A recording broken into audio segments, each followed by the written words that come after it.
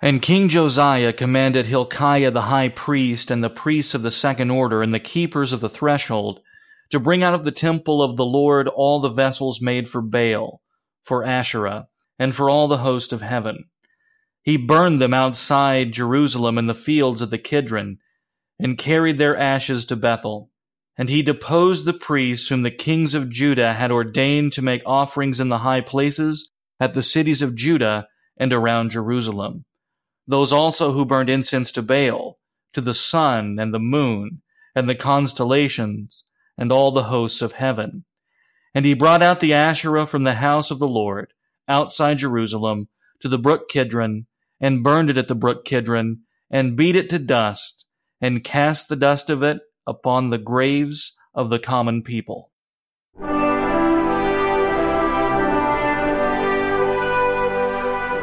This is A Word Fitly Spoken. I'm Willie Grills here with Zelwyn Heidi. Joining us today to talk about idolatry in the Bible is the Reverend Dr. Walter Maier III. Gentlemen, how are you?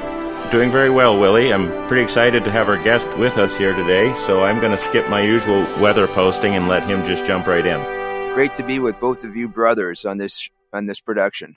So Dr. Maier is a professor at Concordia Theological Seminary in Fort Wayne, Indiana. Dr. Maier, please tell us a little bit more about yourself. Well, I joined the faculty here at Concordia Theological Seminary at the end of 1989, and I'm in the exegetical department, which is the department which studies Scripture in the original languages and then interprets what the text is saying. My specialty is in Old Testament, and so I teach here at the seminary Hebrew and the core courses for the MDiv program in Old Testament. And I also teach master's degree courses and PhD in missiology. And the course there is Old Testament Paradigms for Mission. In the core MDiv program, the core courses consist of Pentateuch 1, Pentateuch 2, Major Prophets and Psalms. And so I teach those as well as Hebrew. And then I teach a few electives here as well, and then Greek readings. And I understand you graduated from Harvard. I don't remember the year, but your dissertation topic is actually what kind of attracted us to have you on the program, writing about the Asherah in general. Is that correct? Well, I graduated from Harvard, you're right, in 1984. And then I went on to teach at Concordia River Forest for 5 years and a quarter before coming here to Fort Wayne. But my dissertation at Harvard was entitled Asherah Extra-Biblical Evidence. So I was doing a study of the goddess, but I was looking at the evidence actually outside of Scripture, which was considerable. And that was one of the limiting factors then with regard to my dissertation. I won't tell you how old I was in 1989, Dr. Maier. So. But very glad to have you on the show. Yeah, well, it's great to be on the show with two former students, and so I'm looking forward to this. Yeah, and I think I speak for Zelwyn when I say we both have profited greatly from your academic efforts, and we appreciate your time in the classroom and all of your contributions to the church at large. So again, thank you for agreeing to come on this podcast. Well, it's my privilege, and I thank you for those kind words. So, let me ask you this before we dive into the topic. What made you want to study these things so deeply? Why Old Testament idolatry? Well, I had a love for the Old Testament to start with. And actually, that goes back to when I was a boy growing up in my parents' home. My father was a pastor, and we would have family devotions. We read from a Bible story book, and I always thought that the Old Testament had these neat stories, like adventures. And so they held my interest. And as I grew older, I came also to appreciate not only the literary aspects and the adventure aspects, so to speak, but also the theological aspects and how the Old Testament, though, dealing with primarily the nation Israel and Israel in the time before Christ, how this literature still speaks to us today and is so relevant for us today. And so there are many aspects, as you know, your audience knows, to the study of Scripture and specifically the Old Testament, many different topics to take up, routes to pursue. But one of the recurring themes in the Old Testament, or one of the recurring topics, is this matter of idolatry. So for a person who wants to study the Old Testament and go through the various books, that there's going to be that encounter with the matter of idolatry. It's unavoidable. Right, so what is a good working definition of idolatry? Idolatry can be defined as having something or someone in your life first, aside from God. So anything that is having your greatest love, for which you have the greatest affection, in which you put your trust, which you have first in your life, other than God. So we are, and we know this from the first commandment and throughout all of Scripture, to love, trust in God above all things at all times.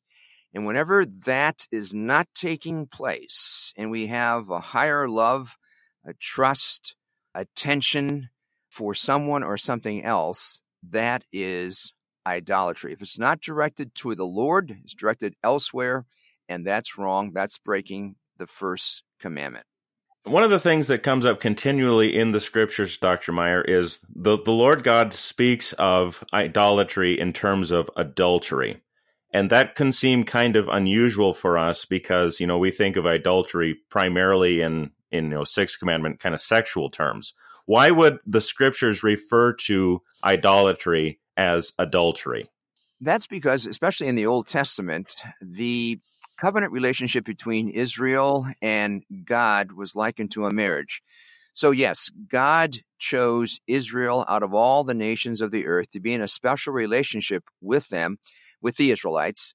And the purpose for that was to fulfill his plan of salvation for fallen humanity. God announced this plan right after Adam and Eve fell into sin. And this plan is put forth in Genesis chapter 3, specifically verse 15, where the first gospel appears, spoken by the Lord, the promise of the coming Savior.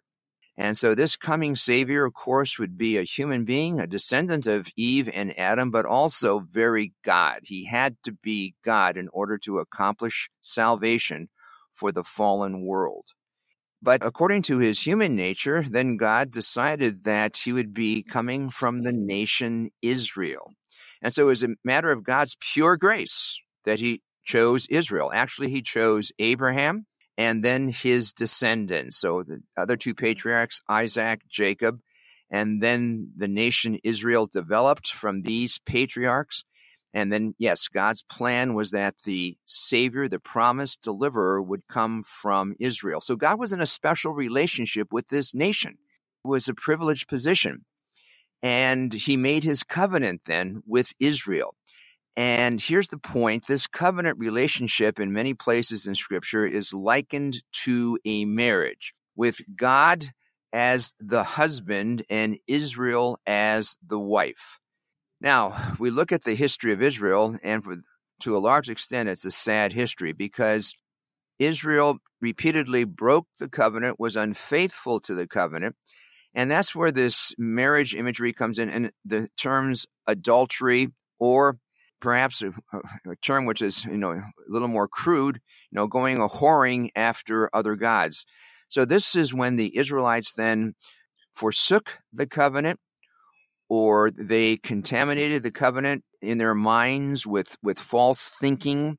They became syncretistic, and so they brought in other gods.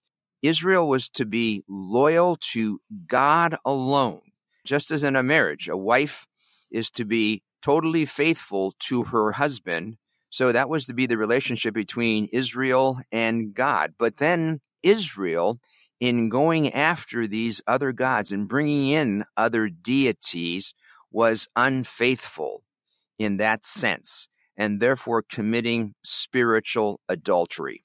And this is something that just occurs time and time again within the Old Testament. And really, we probably in the New Testament, we see symptoms of this too, even among believers, that tendency to go back to the old gods, or even the new gods, as the case may be, depending upon when someone is alive. So why are they continually attracted to these idols? Well, I would say we can speak in general terms in the sense that The devil is always throwing temptations at people of faith. So where the devil sees people worshiping the true God in the right way, he has to come in there and try and upset things and mess up things and divert their worship of the true God to something else. That's the devil's goal. And so he's very tricky. He knows the weaknesses of people. He knows how to hit them with temptations. And so that would be a general statement. We can talk about also a natural man. People by nature are sinful and unclean and corrupt and spiritually blind, actually enemies of God and running away from God by nature. And so they have a natural opposition to the truth and an attraction to what is bad, to what is false, to what is wrong. So that would cover all people by nature. But then again, with regard to those who have been brought to faith, the devil likes to hit them with temptations. He wants them to separate themselves from the truth, to forget about the truth, to water down the truth, to corrupt it, and then eventually to have false worship. Now, speaking about the situation in Israel, some other things can be brought in. Israel was like an island in a vast sea. Israel was surrounded by paganism. So where was the truth to be found in the time of the Old Testament? Basically, it was there in Israel. It wasn't there in Egypt. The Egyptians did not have the word of God. Neither did the Mesopotamians, the Syrians, the Edomites, and so forth. So Israel was surrounded by all this paganism. And this was a constant pressure on the nation. And therefore, the very strict commands from the Lord with regard to idolatry and not allowing anything to creep in. No toleration for any hint of paganism within Israel. And so that was one factor involved, this constant pressure, this being surrounded by idolatry. And then when you actually study the various types of idolatry, well, they had aspects which would appeal to the baser nature of people.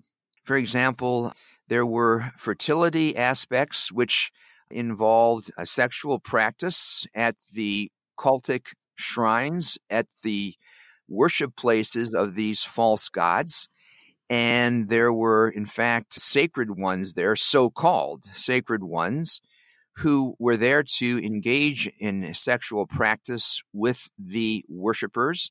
They did that in part to catch the attention of the gods, to move the gods, to bestow fertility on the land, on the crops, on the animals, on people. And also, probably they did this to bring in money for these various cultic pagan shrines. But see, something like that, these sexual erotic aspects would appeal to people. We can understand this. We see this happening all around us today. And this would be a temptation indeed to believers. And something else that we can think about is that, well, sometimes people then, weaker spiritually, are thinking, well, maybe those pagans or maybe those Edomites or those Moabites or those Ammonites, with their beliefs, maybe they have something. And maybe we can learn from them. And, there's nothing wrong with, hedging our bets and covering our bases. And so, we want to, remember our God, and the covenant name for God in the Old Testament is Yahweh. We don't want to desert him completely, but there's nothing wrong with, paying attention to these other deities. There might be a bit of truth in, in these various religions as well. And we can learn from them and, showing some obeisance to these to these gods, to these various gods, might help us then. They might help us with our crops, with our own personal problems and so forth. We need all the help we can get. And so this could, benefit us. And so that's how people think. They become soft theologically, weak theologically. They are tempted. They're open to these other ideas. And so then they bring in these false gods. And then what also can happen? What can that lead to? Well, eventually then, syncretism is bad enough. That's false worship.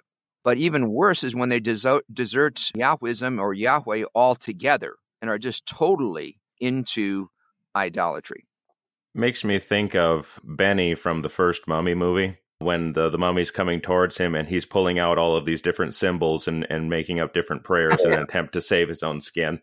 When we talk about the Old Testament and the pressures that were surrounding Israel, how could we apply that to our own situation, Dr. Meyer? I mean, because we don't want to think of this as just a uniquely Old Testament problem, right? Right. The symptoms you describe of, hey, maybe we can derive benefit from these false teachers over here or these false gods over here. Really, it sounds like something we might have to deal with today. It sounds like many of the gurus out there, or the pop culture theologians, or the supposed spiritual teachers we're supposed to listen to. It doesn't seem so far removed from our situation at the heart of it. No, it is not.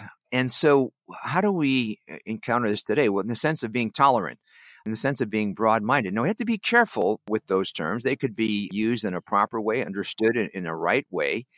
But so often today in our society, it means, well, recognizing that your religion is just one among many. And while it might be valid, then there's validity with these other religions as well. And no one is better than the other. No one has the franchise on the truth. We can learn from studying all these religions, and to say that your religion is the only true one, that then you're being narrow-minded. You're not being tolerant. You're showing ignorance, and you're just too strict. And so people will accuse you of being, a bigot. They'll accuse you of thinking in an arrogant way. Well, you have the truth and these others don't. Well, what makes you so good? And so there's that pressure on our people today to be open to these other religions. Now, we respect all people, and we operate in respect and love with others. But our highest love, our first loyalty, is to God and to His Word. And so we have to hold to that truth in an unwavering fashion without any compromise whatsoever. And we hold to that truth for our own good, for the good of our loved ones, our people whom we serve, and indeed for the world. We have to give a clear witness. Now, we hold to this truth in humility, and we always speak the truth in love. We want to be as winsome as possible, but we hold to the truth, and we don't give in to this pressure of the world. Jesus said, I am the way, the truth, and the life. No one comes unto the Father but by me. And that's the truth. We don't waver from that. As Luther, we take our stand on the Word. We cannot be moved from that. But we're eager to share this truth with others in different ways, whatever ways are effective. And we do this once again in humility and love. So that's a temptation from the world. That's pressure from the world today. Give in, see this, and have this, stance of being broad-minded, enlightened in this modern sense, and tolerant. And there we have to be very careful. And then as well, there are various lifestyles out there. And, this is the temptation. This is the old temptation to our sinful nature. And sometimes this temptation has, sexual aspects, just as back in the days of Israel, so now. And so, don't hold so strictly to your word of God. Are there some exceptions, for example, to the sixth commandment, when you can operate, and that might be, acceptable? And of course, what is available today on the internet, on the TV screen, and so forth, all this adds up to massive temptation confronting people today, in particular believers. Well, as we close out this segment then, what is a remedy for temptation, or sort of a bulwark against this kind of temptation that every Christian is going to face in this pluralistic society? There's nothing new about this answer. This is the old-fashioned answer.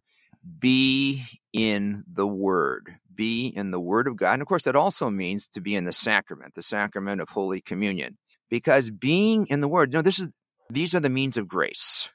And this is how God preserves us in the faith, and He strengthens us in the faith, and He gives us spiritual wisdom and spiritual strength. So wisdom to discern what is right, what is wrong, and we always do that based on the Word of God. The Word of God is our constant and sure guide. And then we also have the spiritual strength to resist the temptations and to stand for the truth, to stand on the truth, and to turn back the pressures from the world, to endure the pressures of the world. And also, as we see this happening now more and more in our day and age, persecution from the world.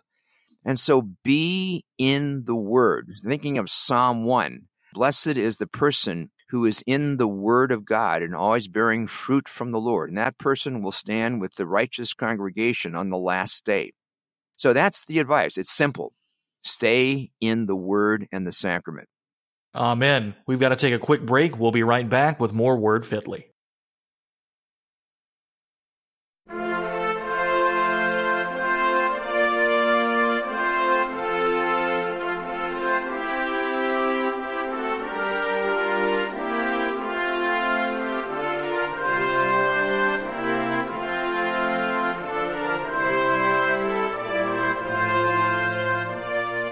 But he said, yea, rather blessed are they that hear the word of God and keep it. You are listening to A Word Fitly Spoken. Hang tight. We'll be right back with more Word Fitly.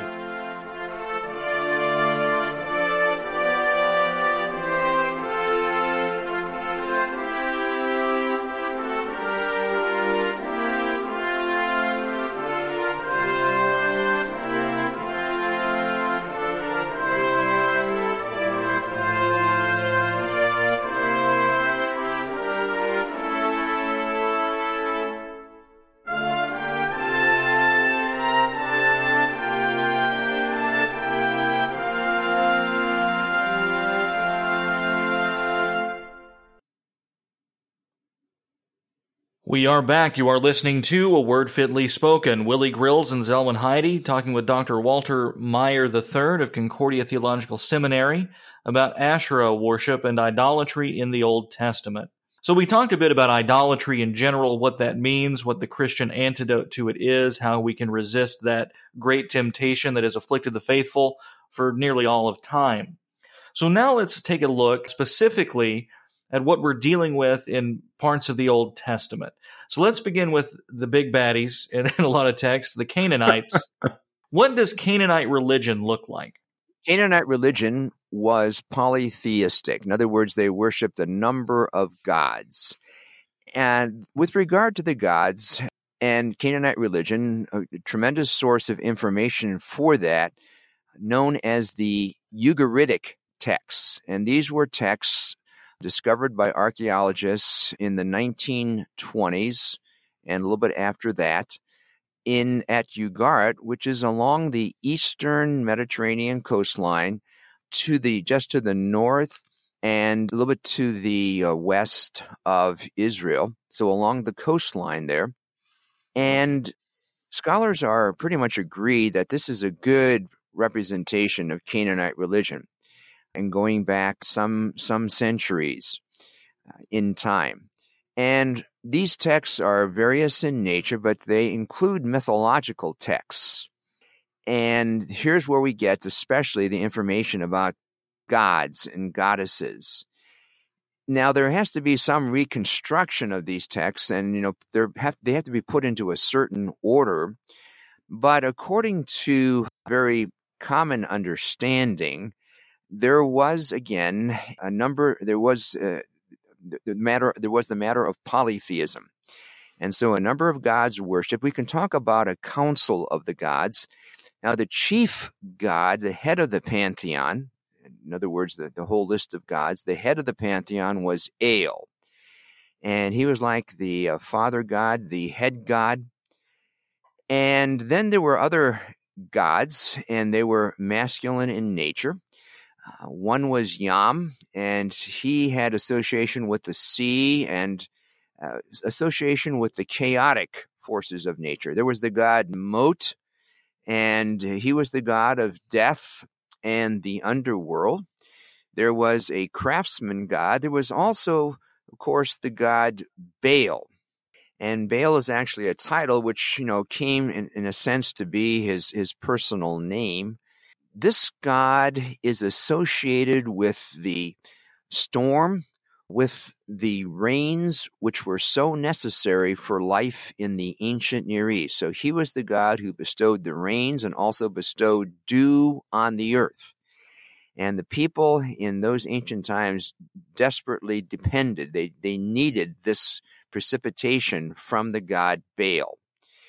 In the course of time, this is not reflected so much in the Ugaritic texts, but then after those texts were written, after the history of Ugarit, and going on further into the history of the ancient Near East, it seems, and this is partly reflected in Scripture, that Baal then, as the storm god, assumed the chief position. And we have language from the mythological texts about Baal, that he was like the rider on the clouds. His chariot was riding on the clouds. His voice was the thunder, and his spear was the lightning bolt. And so again, he's associated with the storms, which provided for the people the life-giving, the life-sustaining rains, the precipitation. Now, there were also goddesses with regard to Canaanite religion, and the first one to be mentioned is Asherah. Why? Because she was the chief wife or the chief consort of the head of the pantheon, El. She then was willing to use her position of influence, her prominent position, for the good of people or to get back at people in judgment on them. And so she had this position of prominence as the chief wife of the head of the pantheon, and various aspects to her character. She was a mother goddess, a goddess of fertility. She was a goddess of grace and beauty. Erotic aspects were associated with her. She was associated with the sea. Her servant is known as the fisherman. She, was in charge of people's general welfare. She even had some warlike aspects to her. We have in some of the text flashes of her being angry and thus also warlike. So there was a wide domain associated with Asherah. Now, other goddesses, one would be Anat. Now, she was a violent, warlike goddess, and she was an associate of Baal. And another goddess would be, for example, Ashtart, and she had some overlapping features with Asherah. The common perception of polytheism, it may be probably heavily influenced by Greek and Roman religion, is that a god or a goddess has a very narrowly defined domain. We think of like Neptune being the god of the sea, for example, or we think of Zeus being, the thunder god or something like that. But when you speak of Asherah as having all of these different kinds of domains, is it fair to say that it's a little looser than maybe what we might think of polytheism? This is still just very certainly a part of polytheism, because she was just one deity worshipped among many. Okay. Now, as far as her range of influence and power, this was rather far-reaching. She had different aspects to her rule, to her influence, to her power. But this is still very much a part of polytheism. And so sometimes gods overlapped in what they could do. So it's both and. Okay. Yam was the god of chaos associated with the sea. Mot was associated with death. But he could, at one point, he could have Baal under his control. And then at another point, Baal would be free from Mot. And he would be operating then on his own. So we don't always, want to impose on this pagan religion, strict divisions. It was looser than that. And also we don't want to impose, our Western logic. We have to have everything logical and fitting in just a neat way. And that's not how it was very often with ancient Near Eastern paganism, polytheism. And so let me also say this, with regard to this polytheism, the flexibility as far as, domains are concerned. And for example, a man from Mesopotamia could come over to Canaan and say, well, I recognize in this God you worship strong similarities to this God I worship back in my homeland. And so I'm willing to worship your God as well. Or there could be the tendency to blend the gods together. I call him by this name, you call him by that name, but in essence, it's the same God. And so that was one feature in ancient Near Eastern polytheism, and this willingness to recognize other gods. A man would have his own native gods, his personal gods, but certainly he'd be open to worshiping gods in a different land and with a different people. And so that was one phenomenon. Another phenomenon, sometimes one deity in the course of time would split into two. And then there was the other opposite phenomenon, and that would be when two deities would be combined into one. So there was this fluidity, and we might also say very often the situation was chaotic. You certainly see that like with Egyptian religion, with that merging, especially of deities, so that you would have two becoming one. But now, as you mentioned, this worship of different gods, and especially as they're moving to different areas, as the Canaanites were moving out of Canaan and they were moving further west and becoming what we would know as the Phoenicians, do you think that was them just actually importing their gods and just calling them by different names, or is it the same kind of adaptation? Because I know that you think of Asherah and Tanit, for example, the goddess Tanit in Phoenicia, as being the same deity. Is that correct? Yes, I do. I believe that they should be identified with each other, yes. So Asherah and the goddess Tanit. Now, what happened, we can speak about the Phoenicians in the mainland.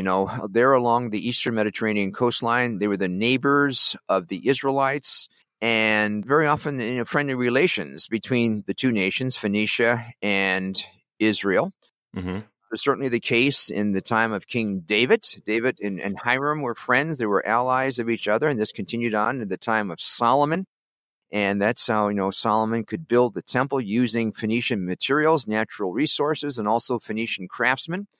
And this happened later on, the time of the divided monarchy, a time of peace and alliance. For example, this is how, Jezebel, a Phoenician princess, comes over into the northern kingdom as the wife of Ahab, etc.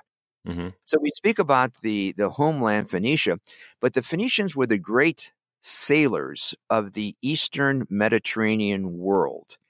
And Phoenicia, one problem with that country, they were strapped for land. It just had a relatively narrow strip of land there along the eastern Mediterranean. And so they were always out looking for new areas to settle, new areas from which they could draw in important, valuable natural resources. And so they sailed west in the Mediterranean basin there, and they would move farther and farther west. But as they sailed and landed at different places, they would establish these colonies. And these colonies then were known as the Punic colonies. And we can speak then of these Punic sites. And then these colonies, or these sites, developed into important areas on their own. So they were started by the Phoenicians, but then they developed on their own, and they became, prominent in their own right.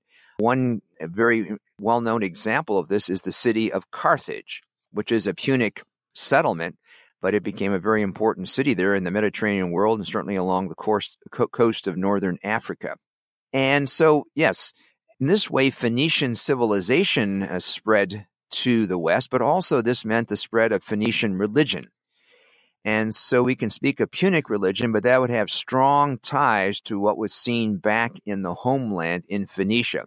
Certainly there could be development over time, and you can also think of regional variation, regional development, but nevertheless, there was this connection yet with the old homeland Phoenician religion. And Phoenician religion, then we can tie in with Canaanite religion. Press F for Hannibal and his elephants. But I think that's an interesting to bring out, because one of the aspects of Carthaginian religion that I think continuously gets brought out, of course, if people know anything about Carthage, is their practice of child sacrifice. How was that connected to the worship of Tanit, and in that way, the worship of Asherah? Well, there are inscriptions and there are signs, symbols associated with these precincts of child sacrifice. They're known as Tophets. Okay. And archaeologists have found these in various Punic settlements or cities, and they have thus unearthed urns. They have uncovered urns, and they've dumped out the contents, and they've analyzed the contents. And sometimes the contents are the charred remains of an animal that was sacrificed. But then also they have found the charred remains of children. In one urn, sometimes one child. There could also be two children. Not as common would be three. But definitely the remains of children, charred remains. And so this leads to the conclusion that these children were offered up in sacrifice. They were burned up in these Tophets, in these precincts, portions of the cities. And yes, from other evidence in those regions and those precincts, we can say that one of the deities involved was Tanit, and Tanit can be seen as another name for Asherah, as well as male deities. And so this was part of their religion.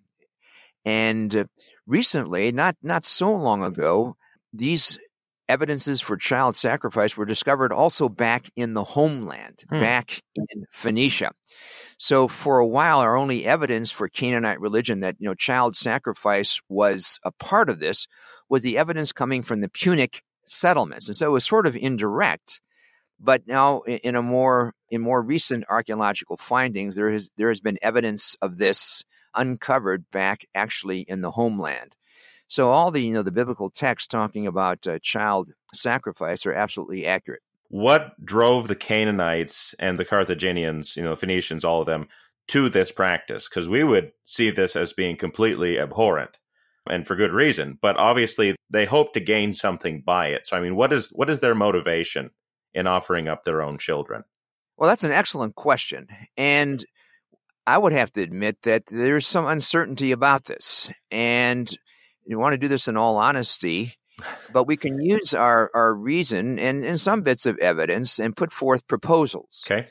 And one proposal would be this. Well, the gods were the ones who were responsible for bestowing fertility. They were the ones who gave, children.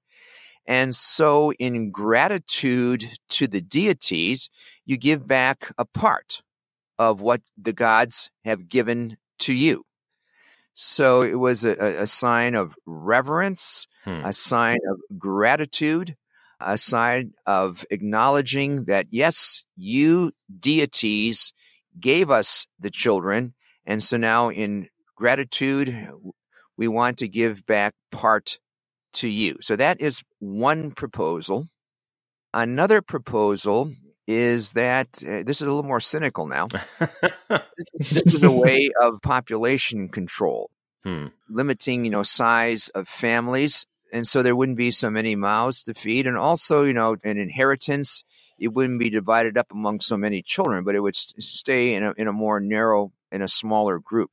So that has also been suggested as a reason for child sacrifice. Something else that comes up, and this would be, offering up children in a time of emergency. You're giving to the gods what is most precious to you. Look, I'm giving you what is most precious to me. Now, please help me, in this time of emergency. So it's like the extreme measure to move the gods to help in a crisis. In the Bible, you have passages like making your sons and daughters pass through the fire to Moloch. Would you see that as for the same sort of reasons, especially in terms of that crisis outlook? It could have been, at certain times that might have been the situation indeed. Mm-hmm. At other times, it might just have been, regular part of practice, pagan practice. This aspect of recognizing the gods as the source of gifts, and now in honor of the gods, giving back a portion to them. So I think it'd be both and, at times of crisis, and also, as a regular part of the religion. Yeah, and I just want to thank you, Dr. Meyer, for taking time out of your day to talk about such a horrible subject. It's the thought that always occurs to me, and it has for a long time, and it goes up even into the Greek period and things where you look at these, offerings to gods. I mean, even way back, even more ancient here, and you wonder, are they effectual? What motivates someone to give so greatly to a false god? And that's something that's probably unknowable, wouldn't you say, Dr. Meyer? I mean, ultimately, other than some kind of spiritual delusion. Let me say this then, since you asked that question, Willie. And that would be, what was the motivation? In all this paganism, there is in essence a works righteousness. We have to remember that. Anything apart from the true religion, any other religion, at bottom line is this: it's a works righteous religion. And so with regard to the offerings, not only the offerings of children, but the various kinds of offerings that they had, they were hoping to win the favor of the gods. And it was sort of like this: well, I scratch your back, you scratch my back. I do this for you, and you do this for me. This is the way I'm going to be getting myself right with you. Look at all that I'm giving to you, and certainly this will put me in good stance with you. And are they aiming then for blessings in the afterlife in this context, or is it only temporal blessings? I would say that it's mainly this life and temporal. In other words, with regard to Egyptian religion, you have there a whole system with regard to the afterlife, and that's brought out in their texts, in their pictorial representations, and so forth. But with Canaanite religion, it was very much concerned with this life and blessings in this life, physical blessings, abundant crops, large herds, children, and so forth. And so that is what we see, especially with regard to Canaanite religion. But one other thought, and I'll make this a very brief comment. We're appalled by the child sacrifice that went on. But compare that to our practice of abortion today. Right. And how much of a difference is there in the end? So that's just all I want to say on that. Right. Well, yeah, we're going to give up this child so that very often we can make life easier for ourselves or appear to receive something better by getting rid of this, right? Isn't that the idea? It's Yes. exchanging the good gift of God that is a child for some kind of temporal blessing. Very, very good point. We're going to take a break. When we come back, we'll continue our discussion with Dr. Meyer here on Word Fitly Spoken.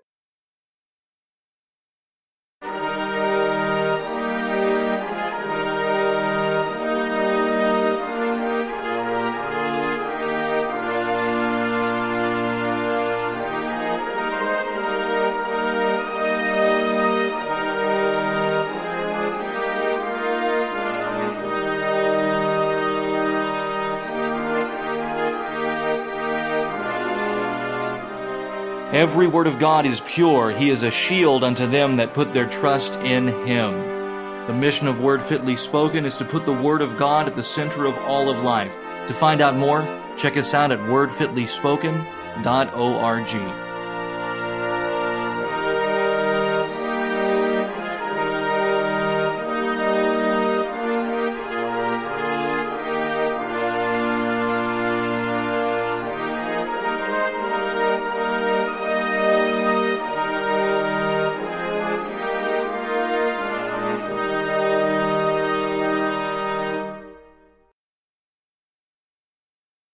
You are listening to A Word Fitly Spoken. Dr. Meyer has joined us to talk about idolatry, and we continue our discussion of Asherah worship. Now, as most of us would read through these texts, we will come to this discussion of Asherah poles or Asherah groves, or just the groves, as the older translations used to put it. If we're working, say, from the ESV, then what would be an Asherah pole, Dr. Meyer? Well, this was definitely an object associated with idolatrous worship, and it was something that could be set up. The word pole does not actually occur in the Hebrew text. Rather, it's simply like the Asherahs. That would be, the plural form.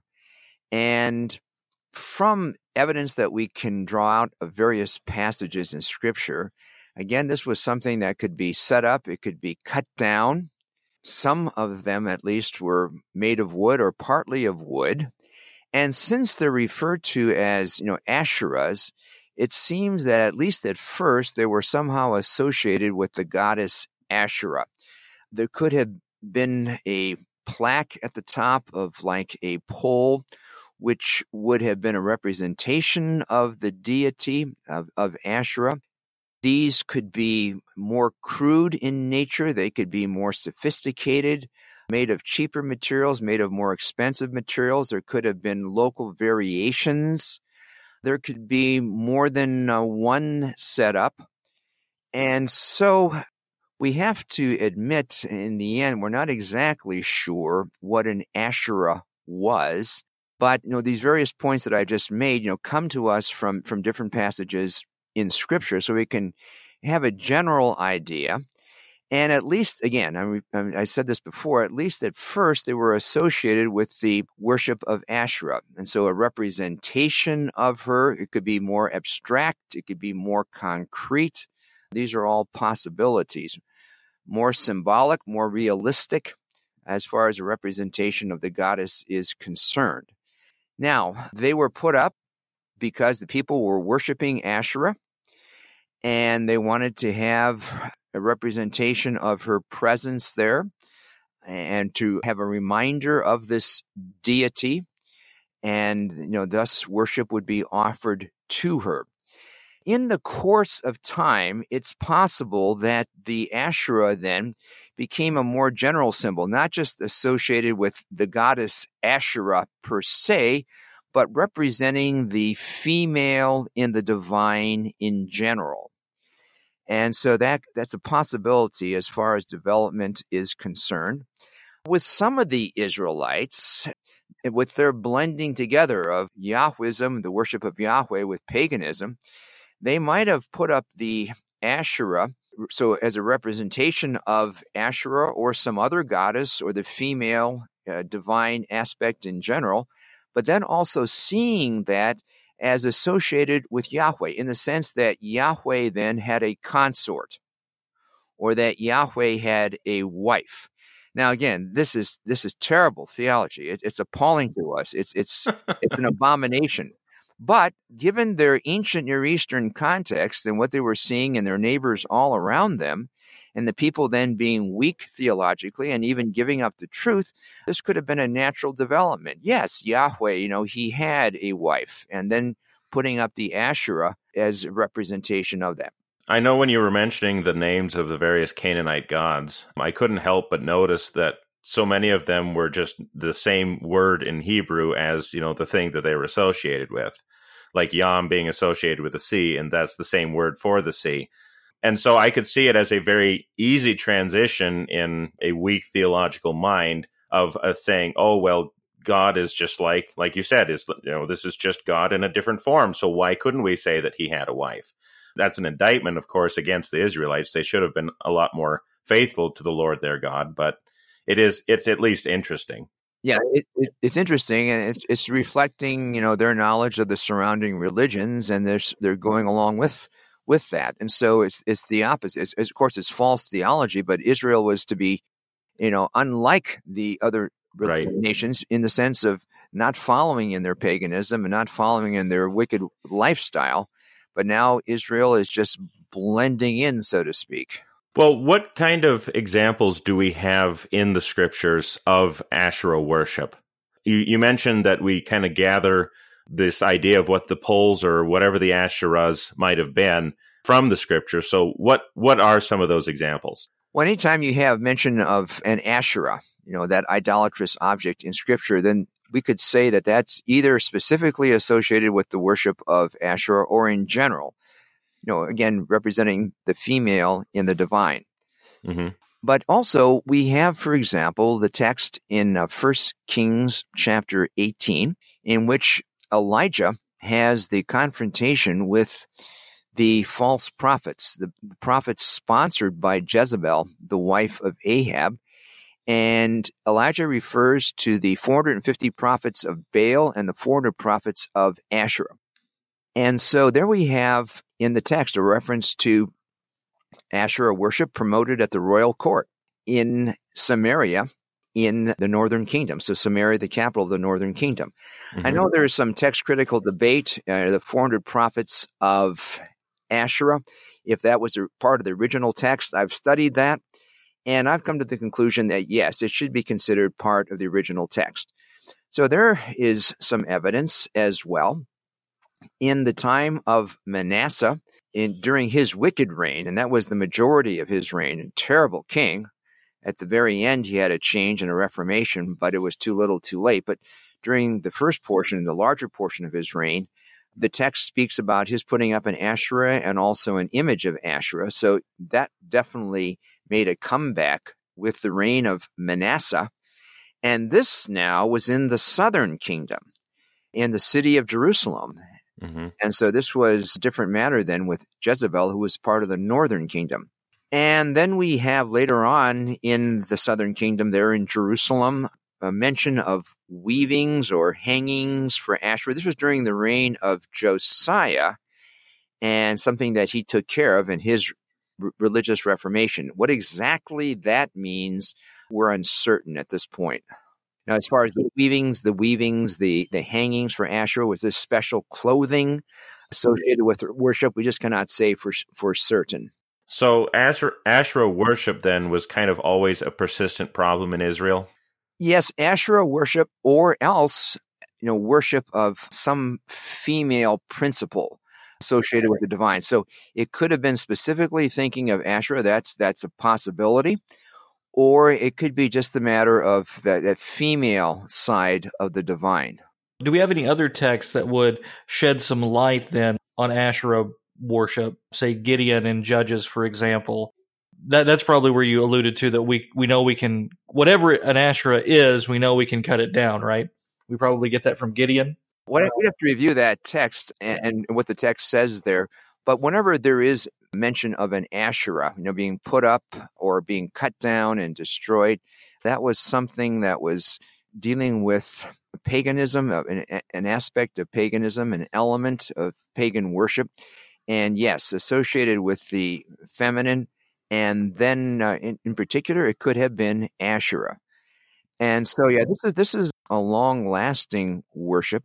In my dissertation for my doctorate, I studied the extra-biblical evidence for Asherah. And a good case can be made for seeing this worship of Asherah persisting actually into the early centuries of the Christian era. Different forms, perhaps the goddess blended together with another goddess or goddesses.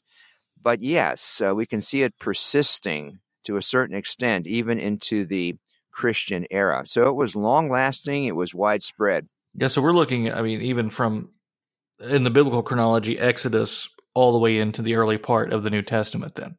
Well, it was early with Israel, and it continued with Israel. We can say that this continued up to the time of the ending of the northern kingdom. And then, false worship, which probably included to a certain extent worship of Asherah, and certainly, of the feminine side of the divine, that continued in the southern kingdom up to the fall of Jerusalem. And then we come to the Babylonian captivity, and then the ending of the captivity, the post-exilic era. And, idolatry is mentioned in the post-exilic literature. I don't recall in the post-exilic literature specific mention of Asherah, but we have, again, extra biblical information which indicates that it did persist in the Mediterranean world throughout the Old Testament era and even going into then the early centuries of the New Testament era. Interesting. So what then was God's remedy in the Old Testament for these idols? No toleration of those idols whatsoever. They're not to be in Israel, and if you find them, destroy them.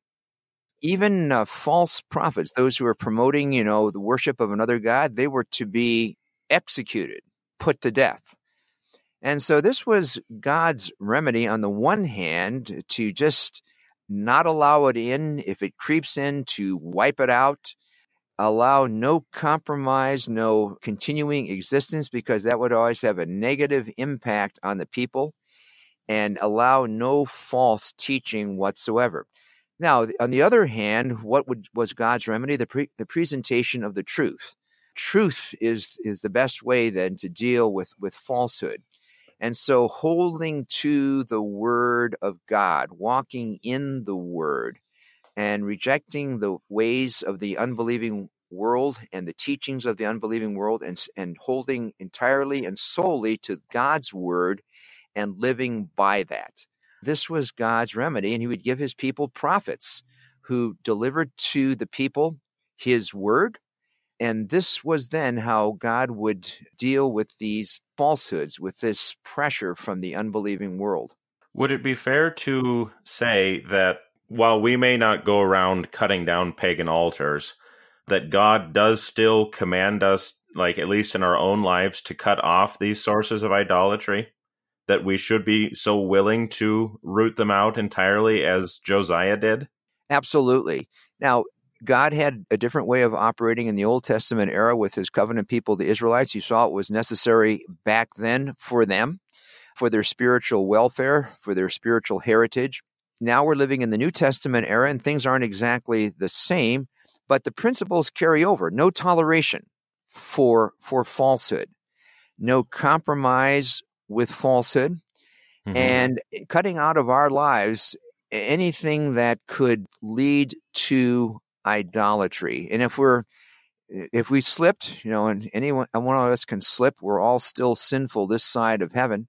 If there is, an aspect of idolatry in our life, then we have to deal with that decisively and quickly and absolutely eliminate it from our lives. Is it kind of like Acts 19, where the pagans are converted and a number who practiced magic arts brought their books and burned them in the sight of everyone, and it was at great personal cost to them to do so? Absolutely, yep. So a fruit of repentance then would be to get rid of our former idols. Absolutely. A fruit of repentance then, and living the repentant life, the life of faith, is to reject what is wrong, what is false, and then to hold to the word of God and live according to it, and then live in a manner which is in accordance with the will of God. And so it's both and the positive and the negative. But again, always being on guard against idolatry. And the devil will work hardest on the church where the truth is and on believers who have faith in the one true God. And he will try his best to draw believers away from the word and away from the faith. And so maintaining constant vigilance. We're the church militant. This side of heaven, there's no let up. We always have to be recognizing that and standing on guard. And we can do so, using the sword of the Spirit, which is the Word of God. One of the other things that I think gets mentioned, and this is kind of back earlier in the notes, Dr. Meyer, you do have mention of other idolatrous practices in Israel, and one in particular that I thought of, but as we were talking during the break, you didn't think was applicable, was the Queen of Heaven in Jeremiah 7. Would you be willing to flesh that out a little bit? Well, I would have to study that text a little bit more, but I think it is more pertaining to Ashtart, so another goddess of the Canaanite pantheon. And so, it's related to Asherah worship, but I don't think it is to be connected with Asherah worship, but with another goddess of the Canaanites. Now, let me also say this.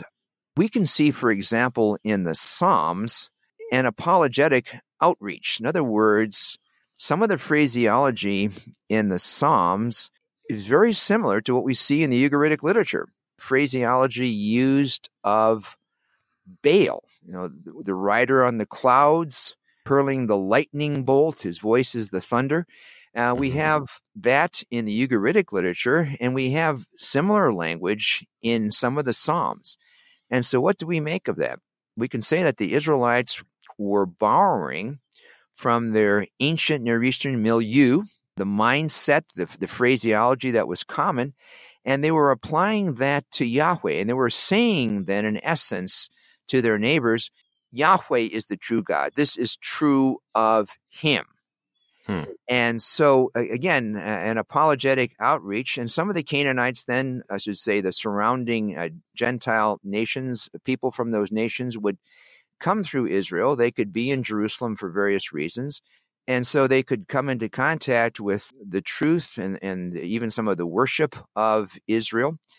And so when you see this similar phraseology, that's one thought that comes to mind, sort of like a missionary appeal. We know what you're saying, but listen, here's the truth. It's about Yahweh. And so that also brings up something which is like another thought, this missionary theme, which is in the Old Testament. That'd be another discussion. No, it's a great point though, because I've encountered that same idea before with Psalm 104 being compared to the hymn to the Aten from Akhenaten Okay. from the Egyptian literature, and where people will say that the psalm has so many similar kind of phrases as this hymn. And I always just was a little bit skeptical of it, but that actually makes an excellent point to say, hey, we can use this language and borrow it, but we're doing it to say, here is the true God. Here is what is actually the truth, not the Aten, not the Canaanite gods, but the Lord God Almighty. Yes. I think that's a great point. Well, gentlemen, we're coming close to the end of our time. Dr. Meyer, do you have any final remarks for us before we sign off? I would say that there's nothing new under the sun. That's not original with me. That comes from a certain book in Scripture, as you all know. The idea is that there is the sinful world and the continuing temptations and the church militant, but the Lord is with us, and the Lord strengthens us for the battle through his word and sacrament. And so, as already emphasized, we stay in the word and sacrament. That's the best way to proceed. That's the way of blessedness. That's the way of truth. There we have a light for our path. So that can't be stressed enough. We want to stress it with all the people we serve, especially with the young people as they move on in life and are surrounded by temptations, hold to the word. Well, thank you very much for coming on. We really appreciate your wisdom and your time and everything, and hopefully we can have you back on in the future. I would look forward to that, and great to be with you, brothers, and blessings on your work. This has been A Word Fitly Spoken. If you like what you heard and want to know more, check us out, wordfitlyspoken.org, facebook.com/wordfitly, or Twitter @wordfitly. Thanks for listening. God love you, and God bless.